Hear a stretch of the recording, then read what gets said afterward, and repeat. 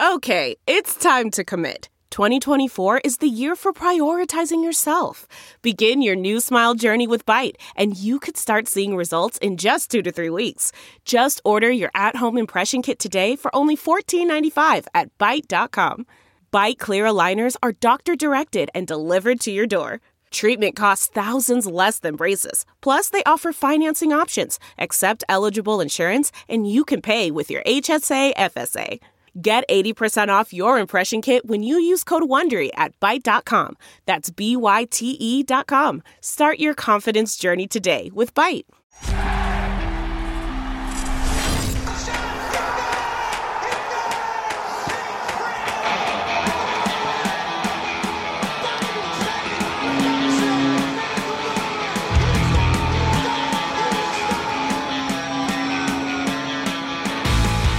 Welcome to another episode of the Flyers Talk podcast brought to you by the Philadelphia Tri-State Cadillac Dealers. Katie Emmer, Jordan Hall with you today. Making another appearance. She hasn't been on it in some time, but she is back. She is ready to break down this tragic Game 7 loss. And so do all of us. A lot to get into later on in this episode, a lot of reflection, and also what's next? What does this mean for this team and for the future of this franchise? We will get into all of that in this recap episode today. But first and foremost, Jordan, I will let you do the honors in introducing our special guest. That's Katie Emmer. What we do know is next is that we have Brooke Destra. We're absolutely thrilled to have Brooke on the podcast. And we're going to talk all things 2019-20 Flyers season. But Brooke, thank you so much for coming on. How are you doing? Hey, friends. I'm doing all right. I am slowly recovering from that loss. And yeah, like you said, there's a lot to talk about. The good, the bad, the ugly, and everything moving forward. So let's get to it. Yes, I do love it. And, you know, before we get there, I love that, Brooke. It's so true. And we know how much you love hockey. We know how much specifically Flyers hockey runs deep in your roots. And for all of us, just any sort of Game 7 loss like that, guys, I mean, that was so harsh. And I know from Bundy too, as the athlete, he had, you know, a video, I believe, on Twitter the next day just saying, like, this was so tough, right? I mean, it's like the next day is almost harder than, you know, the loss. It's just the next day of reflecting like, wow, we lost that game. But Jordan, this was like a whole different thing. Like for me, it's like, could you at least put up some sort of fight? Could you at least see what we did with the Avalanche and the Dallas Stars, see something like that with them going to OT and just battling it out in a Game 7 and just all on the line? I felt like we didn't see any of that. I know, it was kind of anticlimactic, right? They're down 3-1. They're building all this hype of a comeback. Oscar Lindblom returns for Game 6 and Game 7. And you're really feeling like this is the season. This is something kind of special brewing. And then not only do they lose Game 7, but they really lose it kind of in a thud. And I agree.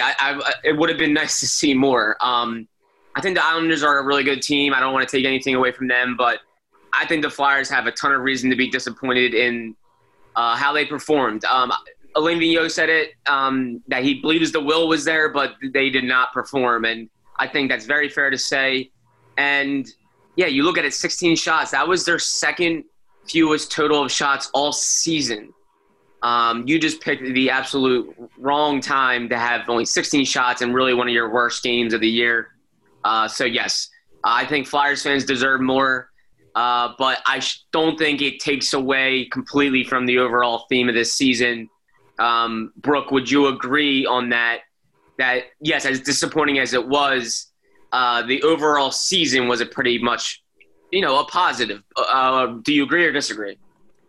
Absolutely agree. I mean, right off the bat, the nature of the NHL playoffs, it is so difficult to win 3 consecutive games. So especially after coming out of that double overtime, I expected a fight to some degree, which we did not get to see. But, I mean, maybe they really were gassed out after that Game 6. And I'm not sitting here trying to make excuses. It's Game 7 playoff hockey. It's some of the best time in sports. So it was a little disappointing with the outcome. But at the start of the season, everybody was just hoping to make it past the first round. So obviously we were in a situation in the season where, unlike any other, with the huge hiatus since March. But does that break necessarily just change everybody's perspective of what this season should have been? I also not necessarily fell into the trap, but the Flyers gave me hope this season, where I thought that they were really just going to come out and surprise everybody and really just go for it. But unfortunately, that wasn't the case, but I don't think that takes away from their success in the regular season at all. If anything, they're just going to build off of it.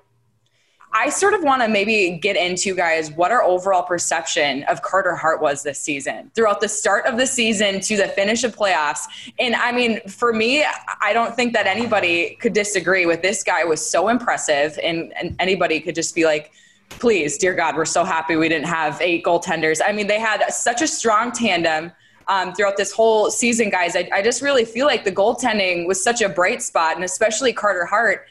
Jordan, it was like we always thought maybe that he was going to have this in the tank, but to me personally, I just feel like he exceeded my expectations. I think he exceeded mine as well, Katie, and I think that was one of the overall positive takeaways from these playoffs. As disappointing as they were to finish the way they did for the Flyers, you have a 22-year-old franchise goalie who went in there and really, really impressed in his first Stanley Cup playoffs. There weren't many bumps in the road. Obviously, he was yanked out of one game. He sat the one game for Brian Elliott, but that was on a back-to-back.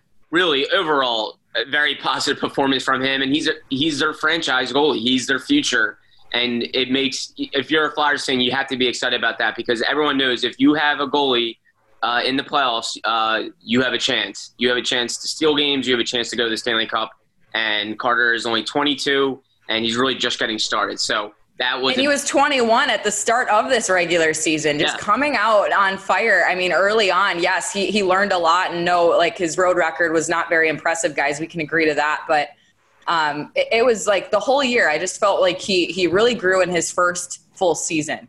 He did. And Katie, I'm sure that's going to be one of our biggest positives, and we'll look at both positives and negatives from the playoffs, and I'm sure Carter will be one of them. I think he absolutely should be. And I think we do see, Kitty, what you were mentioning, how hard it is to come back from 3-1. If you look at the Flyers, there is a good chance they just ran out of gas. And you think 3-1 is so difficult because you have to be close to perfect for 3 straight games with the pressure of knowing that you have to be perfect and you can't have any blemishes. And then you really have to hope the other team, doesn't bring its best game for 3 straight. And I think we saw the Flyers, they eventually – maybe ran out a little bit of gas, and then the Islanders were finally like, let's kick it into gear here. And I think we saw it kind of culminate in Game 7. But let's stick with the positives for now. Brooke, I'll toss it to you first. Your best grade for your best player for the Flyers in the playoffs, who would it be? And obviously your grade, I'm sure, would be pretty high, but who would it be? Sure. So obviously Carter Hart is a no-brainer at this point. So I'm going to go a different route just so we don't talk about goaltending for the entire podcast.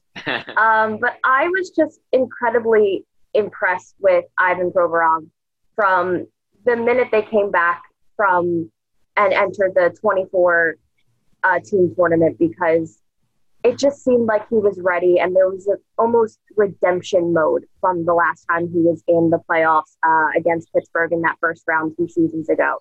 So you saw a lot of growth in him, and even during games where his partner wasn't necessarily bringing his A game, Provorov was able to compensate for that. And again, he's a 23-year-old defenseman. So to be able to rely on somebody like that who just eats up minutes on the ice is something that is going to be so crucial for the team moving forward.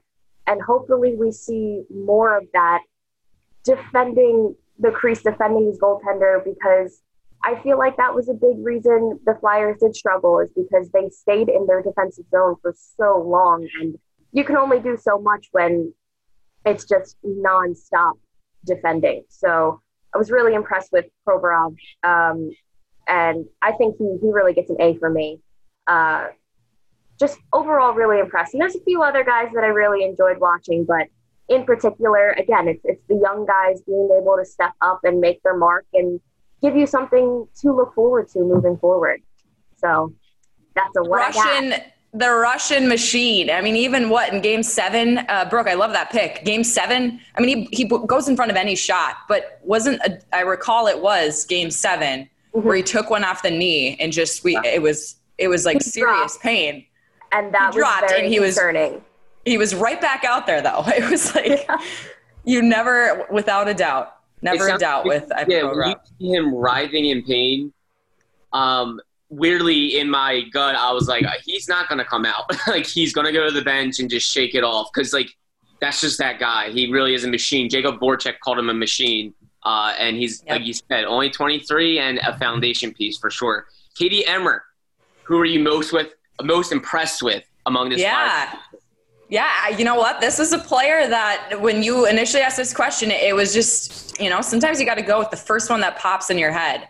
And that guy is Tyler Pitlick. I thought that he brought energy. He manufactured his own energy. I noticed him a lot in Game 7 as well, though the Flyers weren't able to get anything really going or score it all for that matter. I thought Tyler Pitlick brought the energy. I thought he was where he needed to be. He was setting up great plays. He was great on the forecheck. He was doing everything right that he needed to do. We saw him move up and down the lineup throughout the playoffs. When I think of Tyler Pitlick in this postseason run, it was just energy. And it was like he was always going after the puck and just finishing plays and just doing the right things. And though it wasn't always resulting in a win, and though he didn't just make it on the score sheet left and right, I believe he had 3 points throughout the postseason. Yeah, 2 goals and an assist. I mean, that for Tyler Pitlick isn't what matters to me most. He's not needed. He's a depth guy. He has been all season. He's not needed to really contribute, though he's helped out with the Flyers' depth. And that's something we're going to get into. The depth or, top guys for that matter at all didn't step up the way they normally did throughout the regular season in the playoffs. But I just thought he was so impressive, you guys, from the start of round robin Game 1 to the finish of, Game 7. And, again, I have to emphasize, though it's not, exemplified or portrayed, a better word, on the score sheet, I just still think he was so noticeable throughout all of these games and specifically Game 7. That's who I'm going with, Jordan. Tyler Pitlick. And, of course, hey, a good old Minnesota boy, right? Yes. That wasn't the first reason I picked him, guys, okay? It wasn't the first reason. Yeah. There's a lot of different Minnesota guys on this roster, for the record there. But, Jordan, now, last but not least, who was most impressive to you? And you know what? Wait, are we giving grades? Because I'm giving Tyler Pitlick an A. For sure, an A. Oh. It could have been a plus if I saw some more goals, but I have to be so happy with what he gave. He gets an A. Who's your guy, and what are you grading him? I love that. We should get more into Pitlick as well, because obviously he can be an unrestricted free agent. I think a lot of fans want him re-signed, just given how noticeable he was, Katie. He was always there, always going north-south, always getting after it. Love that pick. For me, maybe it's kind of an obvious one, but I really think, considering all circumstances, I thought Kevin Hayes was the Flyers' best player in the grand scheme of things in the playoffs. And I thought it was pretty impressive, just given that it's year 1 of that contract, and some of the other Flyers' big boys were kind of inconsistent. They were so-so. We know Travis Konecny did not score a goal. We know Claude Giroux only scored 1. James Van Riemsdyk was in and out of the lineup a few times. Jacob Voracek had only 1 point in the Islander series. Kevin Hayes, I thought, was just always there. And I think, year 1 of that contract where the pressure's on and people want you to perform, and he did. He had led the team with 13 points in 16 games, 4 goals, 9 assists. He was a +7, led the team in shots with 44, and we all know what he does on the PK and then also on the power play as well. Obviously, the power play wasn't good, but Kevin Hayes plays in all situations, and I just thought his size down the middle was disruptive. There was times where he was always making plays, kind of making things happen. I just thought Kevin Hayes really answered the bell in his first playoffs with the Flyers when the team really needed him to as well. So I had to go with Kevin Hayes. That's my pick. I think the future is bright for Kevin Hayes in Philly, and I think that's another positive. So that's what I'm going with. But all right, let's get a little negative here, folks. We can be mad, we can be angry. We're giving our worst grades for the Flyers playoff roster. Brooke, let's start with you. Who, if you had to pick one person for your worst grade, who is it? See, I hate being like a Debbie Downer, but you know, that's sports sometimes. You just kind of have to hit both sides. And this time I am going to hit it with the obvious, because I was very, very disappointed in Travis Konecny, because you have your leading player leading goals, leading in points in the regular season, and just absolutely disappearing in the postseason. And he had a new contract as well, and it's all about, you know, getting your team to the playoffs, but it's also showing up in the playoffs. And the contrast from him from the regular season to the playoffs was concerning almost. Like, to the point where I almost have to think, like, are we going to hear if he's injured when, like, we start having media once that is available in the coming days? And it's just, you saw a 23-year-old who was struggling in the playoffs. It wasn't a top player like you're used to seeing Konecny. And yeah, he's a pest, and he's somebody who you never want to play against, because he's got a big mouth, and he's able to get under players' skin. But you could tell that he was very frustrated with himself, and that's understandable. Every athlete, when they're underperforming, obviously gets irritated with their performances, but it was every single time Konecny did not do something he wanted to do on the ice. And he made his frustration very well known to the Islanders, and every single time that he was on the ice, he was either doing something wrong or he was completely invisible because of the Islanders' defense. So it's almost concerning. I don't think that's a product of how he'll be once play resumes in the next few months. But, I mean, we have the narrative of the top guys needing to show up in the second round of the playoffs, and Konecny was invisible for the most part. And he had great chances. I think if he had one goal, sure, maybe that would have got the ball rolling, but it did not happen. So it's pretty bad. I'm a little disappointed. He's getting a D for me. Brooke, I think that's fair. He's your leading goal scorer. He's a leading goal scorer. He led the team in points, and to not have a goal in the entire playoffs over 16 games, it's pretty staggering. And I think we saw him kind of feel the pressure of an extended playoff run. When you become a star player, expectations rise, and when you're quiet, the noise starts kind of getting louder. And I think we haven't seen him deal with that yet. He's 23 years old. He has never played in an extended playoff run yet.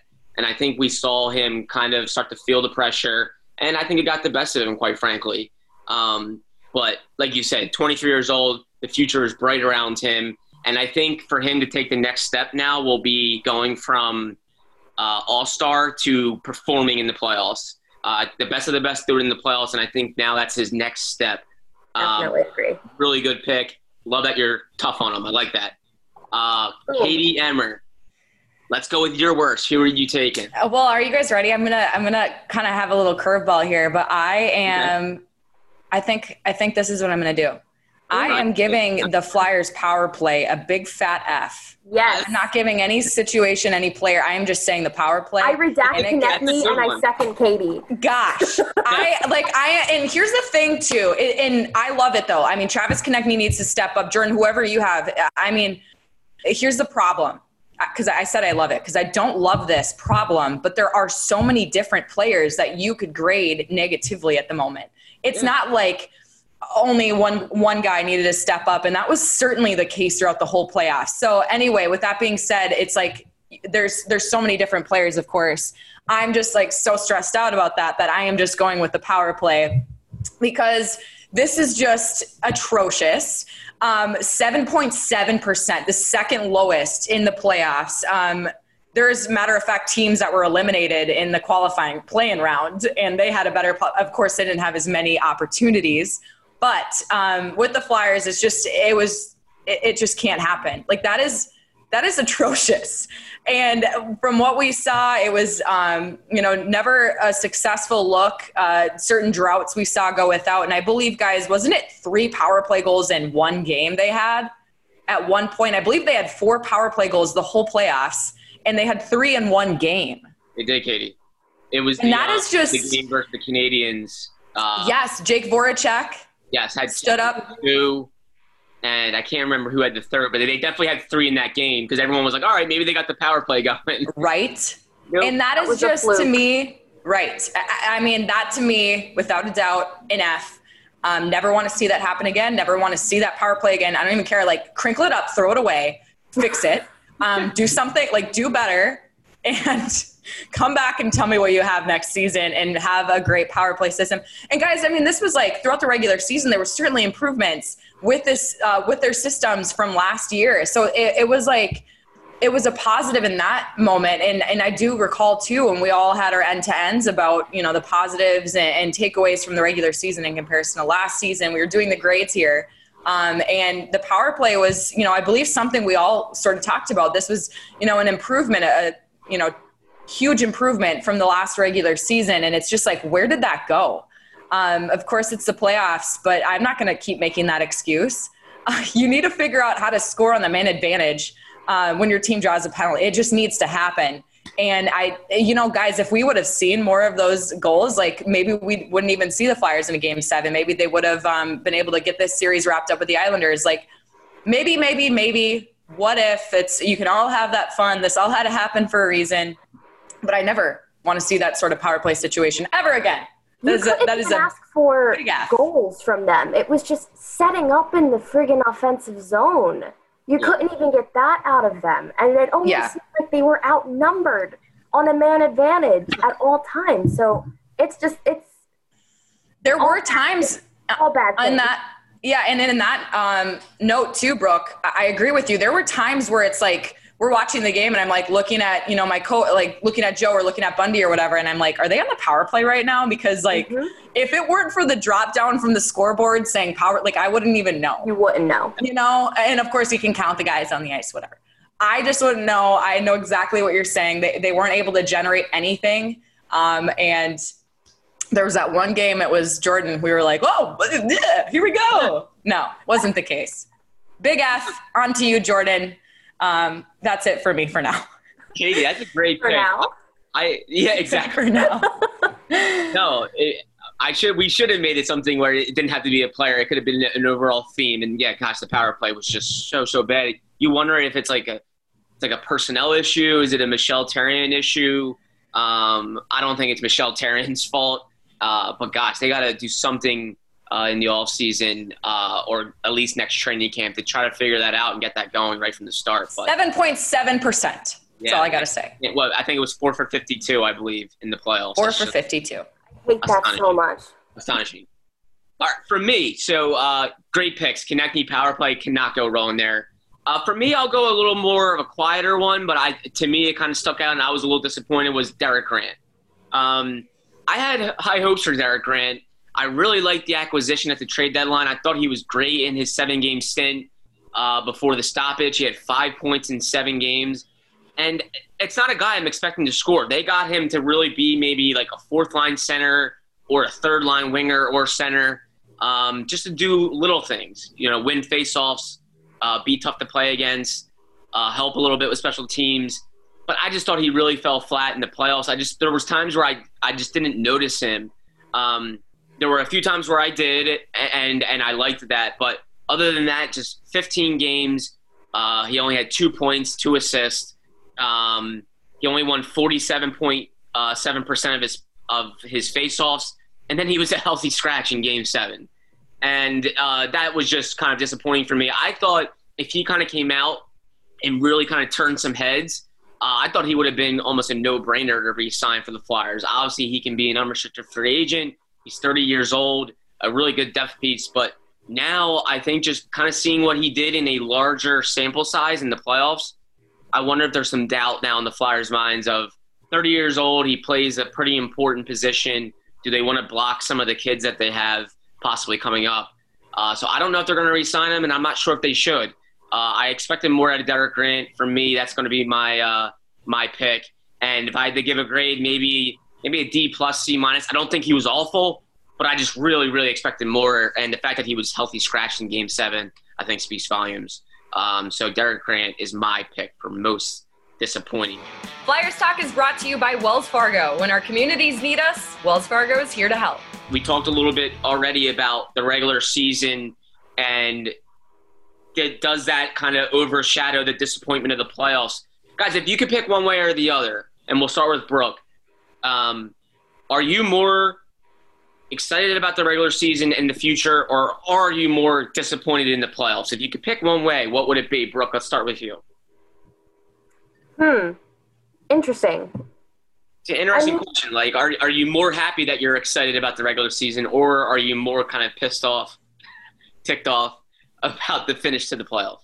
I mean, listen, you're allowed to sit back and sulk and be sad that your team is done in the postseason. You're not human if you jump for joy when your team is eliminated. It's just the nature of sports. But like I've mentioned from the beginning of this podcast, there are so many positives that we can take forward for next season and seasons to come, because this is really just the start of this new era for the Flyers.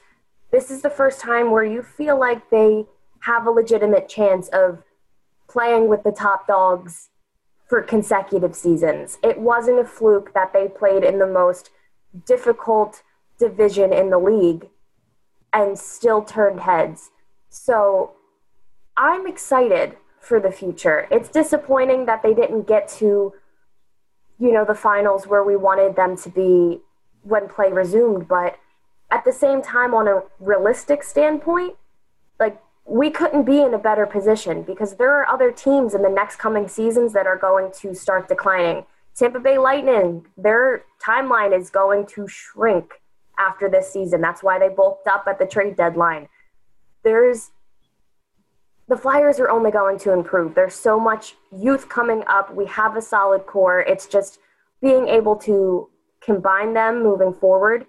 It's no longer the narrative of, hey, we're 3 to 4 years being away from being contenders, which is something that Flyers fans really use to get past mediocre seasons. That's done. Every single year they have a chance, and it starts with Carter Hart, because like you said, Jordan, if you have a goaltender in the playoffs, anything's possible. You have the chance to win it all. But they have a team in front of him that if they start making that connection in the postseason, like they did in the regular season, it's all green light from there. I love the point that, Brooke, I always love your points, but I love what you said about the fact of the Flyers showing that they can battle with any team, and just like what they really had. And it was like expected at the start of this season. I think we can all say that, but it was like almost we couldn't really visualize that yet, or I don't know. It was just the taste of it. And it was really, before that holiday break, seeing what they're able to do. And I remember even the Rangers, a huge win there.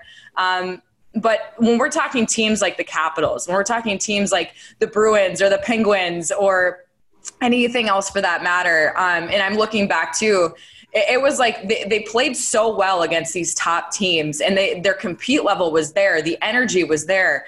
And it started, of course, with the new guy, the Kevin Hayes and Carter Hart in net. Like all of those things just had to work just right throughout the regular season. And I loved what I saw. I mean, I think we can all attest to that. Of course, I mentioned it at the top of this episode, that West Coast trip that is never to be seen again. And yeah, there were different lows away from that. There was different losing streaks and, different pointless streaks for different players. Giroux being one of them. Is he going to score again in the regular season? Then he does, and he gets going. James Van Riemsdyk, another player. Are we going to see him? And he was very streaky, so when he would score, it'd be good.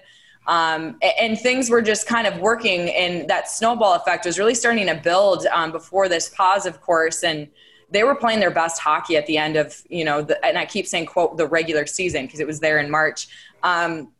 And I love that. Their compete level was certainly there, and they made for some exciting hockey. And I think Flyers fans could agree, just seeing the Penguins in town, seeing any of these games and really seeing them battle and come out with a victory. It was certainly, relieving in a way. And it was a breath of fresh air to really see these Flyers battle it out. They were never down for the count. They always were resilient. And that was such a word that we used throughout this season, at least for us on pre and post. It was just response. And it was like, after a loss, how are they going to respond here? And one of those big players that would step up in that category was Sean Couturier. He would always be there. He would always be that consistent Flyer from day one that really helped out in those dark times. And that's, I think, what measures a team. It is just how they respond to getting knocked down and how they really build up from that. And the Flyers showed that they could, and they built it even higher, right? And throughout the regular season, it kept going. And I keep saying the regular season, it was certainly the case in the playoffs too. Look what we had there. We had the Canadiens, a team that certainly had a lot of different weapons that who knew they had until that postseason run for them.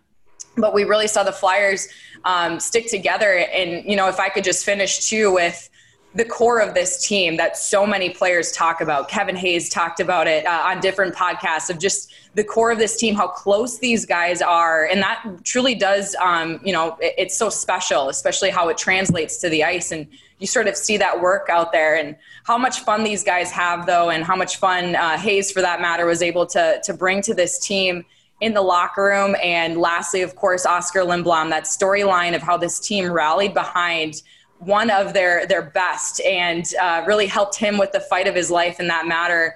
And then he comes back on the ice and they can all rally around him and at least have him there. And you would have loved to see that run for the final, that run for the cup, in general. But overall, start to finish, lots of different storylines here. And I like what I saw, especially when we're thinking about the future. I really think Flyers fans should feel relieved that, hey, we have a good goaltender situation and we have different players that really were at their best this season that could translate again to next year. So a lot to build off of here, certainly. Excellent points across the board, seriously. And a few things I understand. I understand that there weren't high expectations at the beginning of the season. And I understand that expectations can change in the middle of a season for the fan base. And I think that's what happened. I think expectations certainly changed, and it got fans very excited. So they have all the reason to be disappointed. I don't want to tell them that they don't. And I also understand that every season is precious. Every chance you get at the Stanley Cup should be held close to your heart because Chuck Fletcher said it. He's been in the business for a while that you don't always get these opportunities. It can change fast. And I think the Flyers are a good example of how fast it can change sometimes. If you look at 2010, they go to the Stanley Cup final. The next 2 years, they get bounced in the second round. And then for the next 7 seasons, they don't even win a playoff series victory.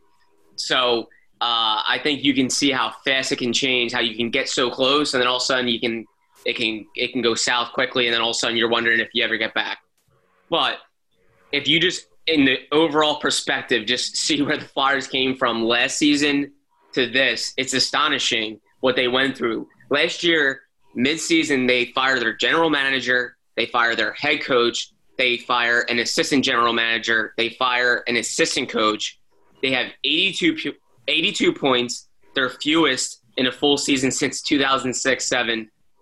And then this year, their head coach is a Jack Adams finalist. They have 7 more points than they did last year, and that was playing 13 fewer games. They win a series for the first time since 2012, and they go to a Game 7. They're a game away from the Eastern Conference Final. I just think you have to take the positives over the negatives. Did they fall short? Yes. But, gosh, they did so much more coming off of a nightmare of a 2018-19 season. Honestly, one of their worst seasons in 20-plus years. They go to one of their best in quite some time. So, to me, positives, the future looks very bright. I think they're only going up. Nate Thompson actually said it not long ago during the stoppage. That's a guy that's been on some good teams. He's been on an Eastern Conference Final team. He's been on a Western Conference Final team. And he said he thinks this team's built for multiple runs. He says he really likes the outlook for this team. I think that tells you, a guy that's seen his fair share of good teams, that the future's bright. And I think Flyers fans can hold on to that a little bit more than this Game 7 loss. Visit your Philadelphia area Cadillac dealer today and experience the ultimate in iconic luxury. James Van Riemsdyk and Shane Gostisbehere. Those are probably, I would think, two of the more likely trade candidates if we have them this offseason. And I understand why. But if you had to pick one or two, maybe, or one of the two, that is probably the most likely to get traded. If you like them to get traded, why? Who would it be? Brooke, let's start with you. JVR or Ghost? Okay, so right off the bat, I think it's going to be impossible to move JVR's contract. It's lots of money, few more years. I just don't think that's an overhaul teams are going to want to take on. Shane Gostisbehere's really been trade bait since last offseason and almost a trade deadline of last year as well, because it's just, you feel like he's not really fitting in anymore with the way that the defense of the Flyers are kind of trending in. And he had a few great games during the playoffs, and I was really happy to see him come out and have those performances, because Gostisbehere is a great guy and you want to root for him. But at the same time, he had no success with Justin Braun. And at the end of the day, if you are putting, Robert Hagg before Shane Gostisbehere, that's more of a knock toward Gostisbehere than Hagg, I believe. And not discrediting him as well. He had a great playoff as well. He did exactly what he needed to do in the times that he had. Granted, there were a few turnovers, but we won't talk about them. I feel like Gostisbehere might be a moving piece, but that's also because there's great defensemen coming up in the pipeline as well. There's still Mark Friedman. There's a lot of other untapped potential, and it might clear up a little bit of cap space during the time where it's going to be really, really tight with a lot of restricted free agents and unrestricted free agents this offseason. So, but I'll leave it at that with JVR too. I don't think he'll be protected for the expansion draft next year. Yeah, that's a really good one. That's a good one because my lips are sealed. he just fits that in terms of what his contract and obviously the rules to the expansion draft. He certainly fits that to a good chance that he will not be protected. I can see that. So that's a good little sign off there, Brooke. I like that. Man, that's gonna be here before we know it too. I know it's for the 2021. We just had the Vegas one. I can't believe we have to go through another. The stress of an expansion draft. Oh my god. Exactly.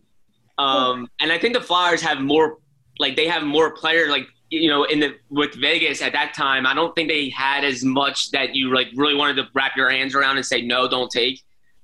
Here, I think obviously not this year, but when the expansion draft comes, when Seattle comes into the league 2021-22 season, I think they're going to have pieces that it's going to be tough to kind of stomach if they have to go. Katie Emmer, what do you think? JVR or Shane Gostisbehere? You can hit on both, but what are you thinking? I'm picking one, but it's Shane Gostisbehere. I'm going to get there. But with James Van Riemsdyk, it's such a valid point, Brooke, with how are you going to even get rid of this contract? I was looking right back at it too, going through, of course, I would assume fans know he's an unrestricted free agent in 2023-24, and he has an annual average value of $7 million a season. This isn't easy to lift up from your team, but I mean, we'll see. That expansion draft is a great point. Again, James Van Riemsdyk, a player that you really hoped to have more from this whole year, but it's like when he is hot, I mean, he's gonna continue on and have that streak or what have you. But just an interesting dynamic too, with just maybe how he fits specifically with this Flyers team and the different moving parts. But that isn't the guy I'm looking at right now. I'm looking at Shane Gostisbehere. This is a player that, of course, guys, we saw him at his highs. We know what he has, or I will say, I'll say current, present, has in the tank. I want to say had in the tank. but he is still such, a player that has life in this league. I just don't feel like he fits, with what the Flyers need during this time. I do think, and do I think he doesn't add anything? No, of course he adds something. I feel like if anything too, he just adds that healthy competition. He brings out the best in him. He brings out the best in Robert Hägg, and really what we saw from those players all season. And, Gostisbehere, a player that has dealt with injuries and guys, both of his knees. Of course, we find out too throughout that quarantine period that he had to go through a lot of different things. And Jordan, I know you and I recall, because we were sitting next to each other at skate zone, the frustration of him throwing his stick at practice, just like different things that he had to go through personally and just as a player individually, I'll say too, this season. But that's about him. I think with this team and where they're moving, they part ways with Shane Gostisbehere. He's been in the topics of, is he going to get traded, or is he, what's going to happen? He's always been in that bubble. And I just feel that he is such a talented player, and he's going to have a future. I just don't see it with the Flyers right here, right now. I feel blunt, but that's what I'm going with. I think that they find a way to part ways with him, or find a different direction in that matter. Overall, though, you got to be happy with what you're seeing with the defenseman. If he is, part of what they want to keep around, then we'll see. But another guy that just, has sort of a hefty contract, but no matter what, hey, all hail to Chuck Fletcher, right? Like, I know we're going to be set. The Flyers are going to be set for that matter, but it will be interesting. I would say Shane Gostisbehere. Jordan, who are you going with? Very good pick. And I do wonder if the expansion draft might give the Flyers more incentive to trade one of these two players, maybe, because you realize you might lose them for nothing in the expansion draft. So maybe you try to get something now for them if you can. I'm not sure. You agree to my point, though, by the way, of like, in both of you. I mean, with Shane Gostisbehere, that he's a steady. I mean, he's a great player, but it just doesn't feel like it's here right now. Like, it just doesn't feel like it's here with this Flyers team. I feel like he struggled with Vigneault's system this entire season, and it's just not clicking for him. And you kind of saw a lot of sparks in Philip Myers, with like little tastes of, he's got a really great shot from the point. There's a lot of potential in him. So it's almost like, well, where does Gostisbehere fit in moving forward? So I do agree with that point. I think it's been an interesting season for Ghost, and I just don't think he'll find the success that he needs in Philly anymore, which is a shame to say, because he's a fan favorite. He's very well respected in the city. It's just, it's not clicking anymore. And that matters so much, Jordan, like how you're going to be the puzzle piece. You got to fit. Like, you have to have all the grooves that fit into the puzzle. And it's really, it seems just like it's hard for him to fit into the puzzle at the moment for the Flyers in that case. Yeah, and it's kind of hard to believe. He looked like he was going to be their number one go-to offensive defenseman for years to come. And now he's like fighting just to get into the lineup. It's pretty hard to believe kind of how the storyline has changed. I'll say this. I think 2020-21 season will be very telling for Shane Gostisbehere if he's not traded in the offseason, because last year I think the Flyers know, and he knows, that he was not himself because he was having issues with his knees. And a defenseman that is literally built around being elusive and mobile and transitioning the puck with his legs, if he's having issues with his knees, that's a recipe for disaster in terms of that player being himself. He had 2 procedures on his knees. Going into this tournament, he said he felt 10 times better than what he did in the regular season. So now there's no real kind of cloud over him in terms of health going into next season, unless something unforeseen happens in the offseason. But he should be healthy. That is the thought, is that he could be healthy and could look like himself again. And if he's not himself when he gets playing time, if he really struggles, then maybe you're thinking, this just isn't working. He's just not the same guys. And we have depth now, and maybe it's time to move on. And maybe they're looking at next season as being a time to let him kind of build his stock back up. And then, he might be more valuable in terms of a trade, because let's be honest, he's coming off probably the worst season of his career in terms of point production and obviously health and playing games. So maybe his value is not as high right now in terms of an all-season trade, but maybe if they can get him going in the regular season, he might be more valuable, might be more of a trade chip, and maybe the Flyers could be in a spot where they really need help elsewhere, and they'll know their depth situation a little bit better. But they do have guys coming. They do have an Igor Zamula coming. They have Cam York, who might be playing his last season of college hockey next year and could be turning pro. So they have some guys in the system that would make it more likely that Ghost is traded. So, yes, if I had to pick one, it's definitely Shane Gostisbehere because his contract is very friendly too. I think he's a likable player in terms of what he does, and then his contract is very team-friendly. It's good on term. He can't be a UFA until 2023, 24, and he's only making $4.5 million. There's a lot to like about that if you're a team. Let's just stop there. Only 4.5. Okay. Yeah. What a world. Yeah. So there's a lot to like with his contract. So I think a team would like to have that team control. And then the players, there's not a lot to dislike about Shane Gostisbehere. If he's healthy and he's himself, he's 27 years old and he can produce points. He can play on a power play. We've seen the glimpses of Shane Gostisbehere. We know what he can do. For JVR, and for me, in the overall picture, I don't think the Flyers are going to do anything real splashy this offseason in terms of trades. I understand why trades might be intriguing because the cap floor is going to stay the same. So in terms of what you want to do in terms of signing players and the money that you have, it's going to be tough. It's going to be tough to really add a piece of high caliber because of the money situation and the revenue and what the league is in, the situation it's in. But I just don't think they're going to do anything. I think Chuck Fletcher really likes what they have in place, and maybe they're a young piece away from really taking the next step. They have young kids that are only getting better and coming up. So I think they like what they have internally. But for JVR, I don't think they're going to move him. And for me, I'm kind of frustrated with how they used JVR this season. I just don't think he was used real properly. I thought he could have been used better. I thought he could have been put in better situations. Even if you look at his minutes per game this year, he played 14.54. He played 14 minutes, 54 seconds per game. In 2010-11, it was his second NHL season. He was a 21-year-old role player. He played 14 minutes, 32 seconds. So he did not play much more than what he did his second NHL season when he was a depth guy just trying to kind of find his role.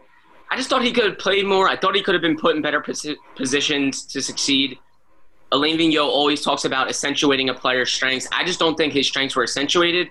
And the guy still put up 19 goals. He still put up 40 points.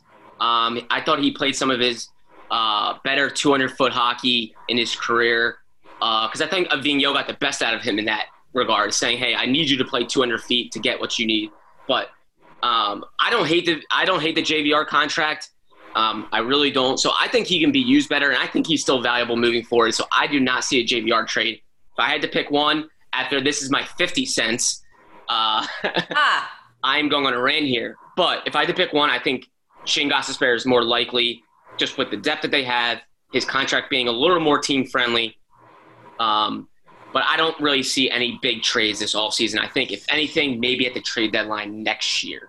You mentioned a great point, by the way. I like it. And you like going back to James Van Riemsdyk, just like as far as where he was put, it was like, Brooke, I mean, you can, agree or disagree. I would love to hear what your take is. I just feel that if he is up on your first two lines, or your top two lines, he's going to be better. And when he's not playing on the top two lines and he's in that depth role, like he doesn't do well. Like it's kind of like, he wants like that respect in a way, but it's not like the right way to really say it, if that makes sense. But it's like, I feel that when you talk about accentuating their roles, Jordan, I do love that. I mean, or their strengths or putting them in a place to succeed. I did feel that like he just wasn't really put in that place. He wasn't able to be really utilized for that matter. But hey, when you're not scoring in the playoffs for that matter either, at least for, the early goings, it's hard. It's really hard to develop. And I say develop at his age, he's already developed, but really just like find your place, find your groove, get going in this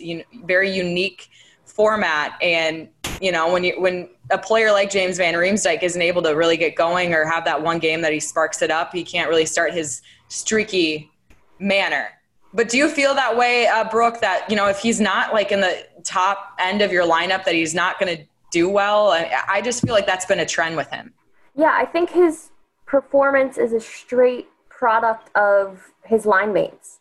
And he's not a player that necessarily drives play. He's the finisher in the sense of he gets to his office, he needs to be in the crease. He needs to be with players that can get the puck to him and give him scoring opportunities. And in situations like that, it gives him the confidence that he needs to keep going. And JVR really is a prime definition. Like if you look up streakiness players in the dictionary, JVR is going to pop up, because you really just never know what you're going to get from him, because he can go stretches and be ice cold and not register a single point, and then he'll get 5 points in the next 4 games. Like he's a very, very interesting player when it comes to finding confidence, and it really just falls on who he has to play with on his line. So I completely agree with that, and I think it really showed throughout the entire season and playoffs this year. And kind of staying on this topic, and I'll say this too, to finish it off kind of. If you're looking for reasons why JVR could be traded, think about it. He signed with a previous general manager and a previous head coach. Yeah. So he came here thinking he was going to be playing for Dave Hakstol and Ron Hextall. It's now a new regime who did not sign him, and it's a coach that, maybe didn't go to bat for him to sign him. So when they're having those discussions, and we saw it, JVR kind of got in the doghouse from time to time with Alain Vigneault. So maybe when Alain Vigneault, Chuck Fletcher, they're having those internal discussions, maybe they're saying that this guy isn't a huge part of the future. But Brooke Destra, thank you so much for coming on. It was great to hear from you, and we can't wait to talk to you more. Katie Emmer, thank you as always. Really appreciate you. Thank you. There you go. And special thank you to Ben Berry, our podcast producer, and Flyers fans. Special thank you to you as well for listening, and we hope you continue to listen, and we're going to have more hockey to talk about. But thank you for following along all season. This is the latest Flyers Talk podcast brought to you by the Philadelphia Tri-State Cadillac Dealers. Flyers fans, wherever you get your podcasts, please rate and subscribe, and we cannot wait to talk to you next time.